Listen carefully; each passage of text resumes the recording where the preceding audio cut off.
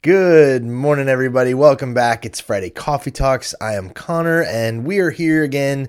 I hope it's been a wonderful week for you. I've got a great cup of coffee. Let's get it going. What a Friday morning it is. I seem happy now, but I was anything but last night. Today's topic is something not controversial. Controversial is a bad word, but I want to tell you a story about something that we experienced recently, and that would be ghost kitchens.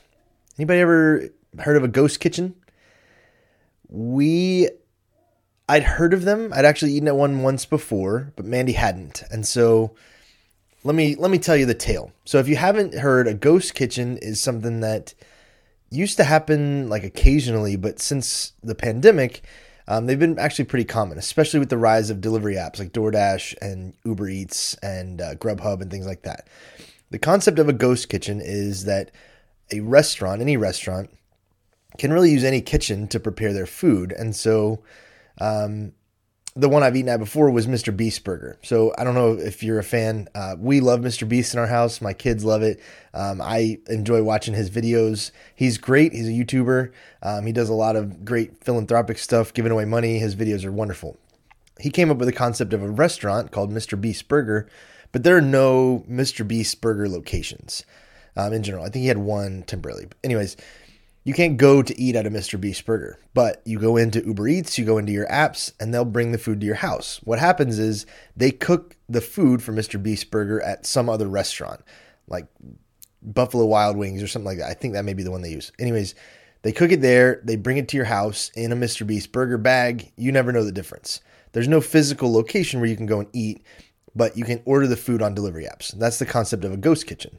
I think it's pretty cool. It allows for more variety. It allows for other streams of revenue for restaurants. I think it's a creative thing that probably came about during the pandemic and has served the industry very well. The story I'm about to tell is the exact opposite of that. So we get home late last night. The kids half of them fell asleep in the car. We stuffed some peanut butter and jellies into their bellies so they can go to bed and just get the kids to bed. At that point, everybody's kind of trying to go to sleep.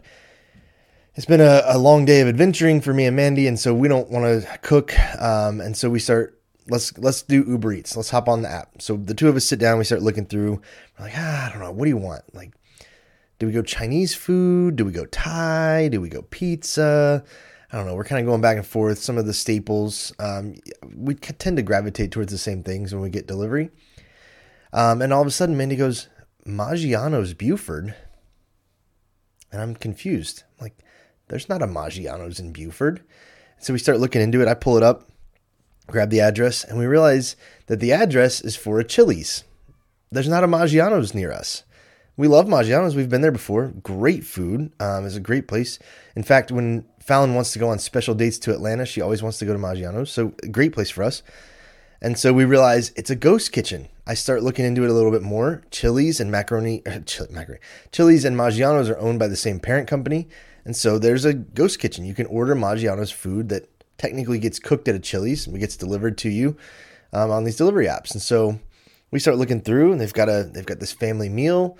You get a salad and an entree and a dessert, and price is right. We're like, that's what we wanted anyways. Let's do it. Let's try it. We love Maggiano's. Let's do it. And so we put in our order.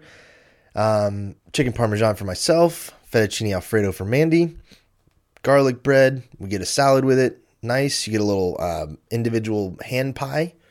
Like, pretty decent deal. Like, yeah, the price was good. And so we settle in, wait for our driver to bring our food to our house. And we're looking forward to some yummy Italian food. We've had it before. The quality's great. And then it gets here. It arrives in a Maggiano's bag, and it's packaged well. I had high hopes when we start unpacking everything. Let me tell you, there are few things in life that I hate more than being disappointed by a meal. I think food is one of those things that it's one of the good parts about life. Like, food is meant to be enjoyed. You sit down, you enjoy the company, you have some drinks, you enjoy what you're eating. And so that's why, I mean, Mandy gives me crap for it all the time. When I'm at a restaurant, I agonize over what I want to eat because it's supposed to be fun. It's supposed to be enjoyable. And feeling like you've missed out on a good meal when there were better alternatives is like the worst for me. So that's why I hate decision making as far as like what I'm going to order. But being disappointed by a meal is like the worst to me. It just drives me nuts. So we started unpacking this meal. And I first notice it when I get Mandy's fettuccine Alfredo out. This stuff it's a to-go container, clear lid and all. It is noodles that look dry as the Sahara, just tossed in a bucket with literally like a ladle of Alfredo sauce, just kind of casually dumped on the top. Not stirred around, not mixed in. It looks runny. It looks horrible. Like gross, like really gross. I'm like, oh, gosh, this is bad. So then we pull out the salads, and they look decent. It's a Caesar salad. You can't really mess those up. Get those out. Get to my chicken parmesan. It is dry penne pasta. Again, a ladle of marinara sauce kind of tossed into the top. It is not chicken parmesan. Chicken parmesan, thin, breaded chicken, mozzarella, parmesan cheese, mozzarella cheese, whatever, baked on top. You can absolutely tell. It's very clear to tell. This is Chili's food. This is a Chili's chicken sandwich with a slice of cheese melted on top and thrown on top of this pasta. This is not Maggiano's food. This is Chili's food in a Maggiano bag. And nothing against Chili's. I love Chili's. They have great appetizers. They have good food, good burgers. Chili's is fine. There's nothing wrong with Chili's. But when you're expecting Maggiano's and you get Chili's, it's a letdown, to put it nicely. So we're like, this looks bad. Like, this looks pretty terrible, but we'll give it a chance. We'll give it a chance. So we start eating, and Mandy's like, this fettuccine is gross. She gets out some Parmesan cheese out of the fridge, and she's like grating some Parmesan cheese to try to improve hers. Mine didn't taste terrible. I mean, Chili's chicken is fine, but it was just fine. There was nothing spectacular about it at all. The pasta was bad. The salad was mediocre. It was a salad. But then we went to unwrap our breadsticks, which we expected to be breadsticks, right? Oh, no. It was straight out of the freezer section at Kroger garlic bread. You know the ones I'm talking about? They're like this shape. They're kind of oblong, that shape, whatever. And it was garlic bread out of the freezer at Kroger. And even that tasted bad. The garlic bread I'm talking about, we get it every time we go to the grocery store because it's one of the only things Parker will eat. This looked like that, but tasted bad. How do you mess up garlic bread? It's garlic and butter on bread. There's nothing to it. How do you make that taste bad? That sent me over the edge. Like, food was disappointing. Everything was kind of gross. Then the garlic bread got messed up, and I was just like, oh, it was horrible. It was so bad. Such a disappointing meal. The food was terrible. Couldn't be saved by any amount of seasoning or additions that we could make to it. Garlic bread was bad. Even the hand pies, the dessert. I've had better hand pies out of a gas station, like roller food. Oh my gosh, it was terrible. So, I won't go back. I definitely won't do that again. Don't order Maggiano's off of delivery apps unless you're sure it's coming from a Maggiano's.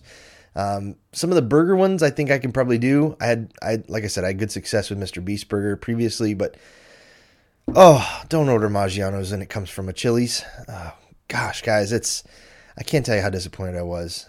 I might have to go get lunch today out somewhere that I really love just to kind of improve my restaurant impressions lately. I don't know. It was just bad. It was just a bad experience. It was a really bad experience. So, learn from our mistakes. Pick your poison when you're looking at a ghost kitchen.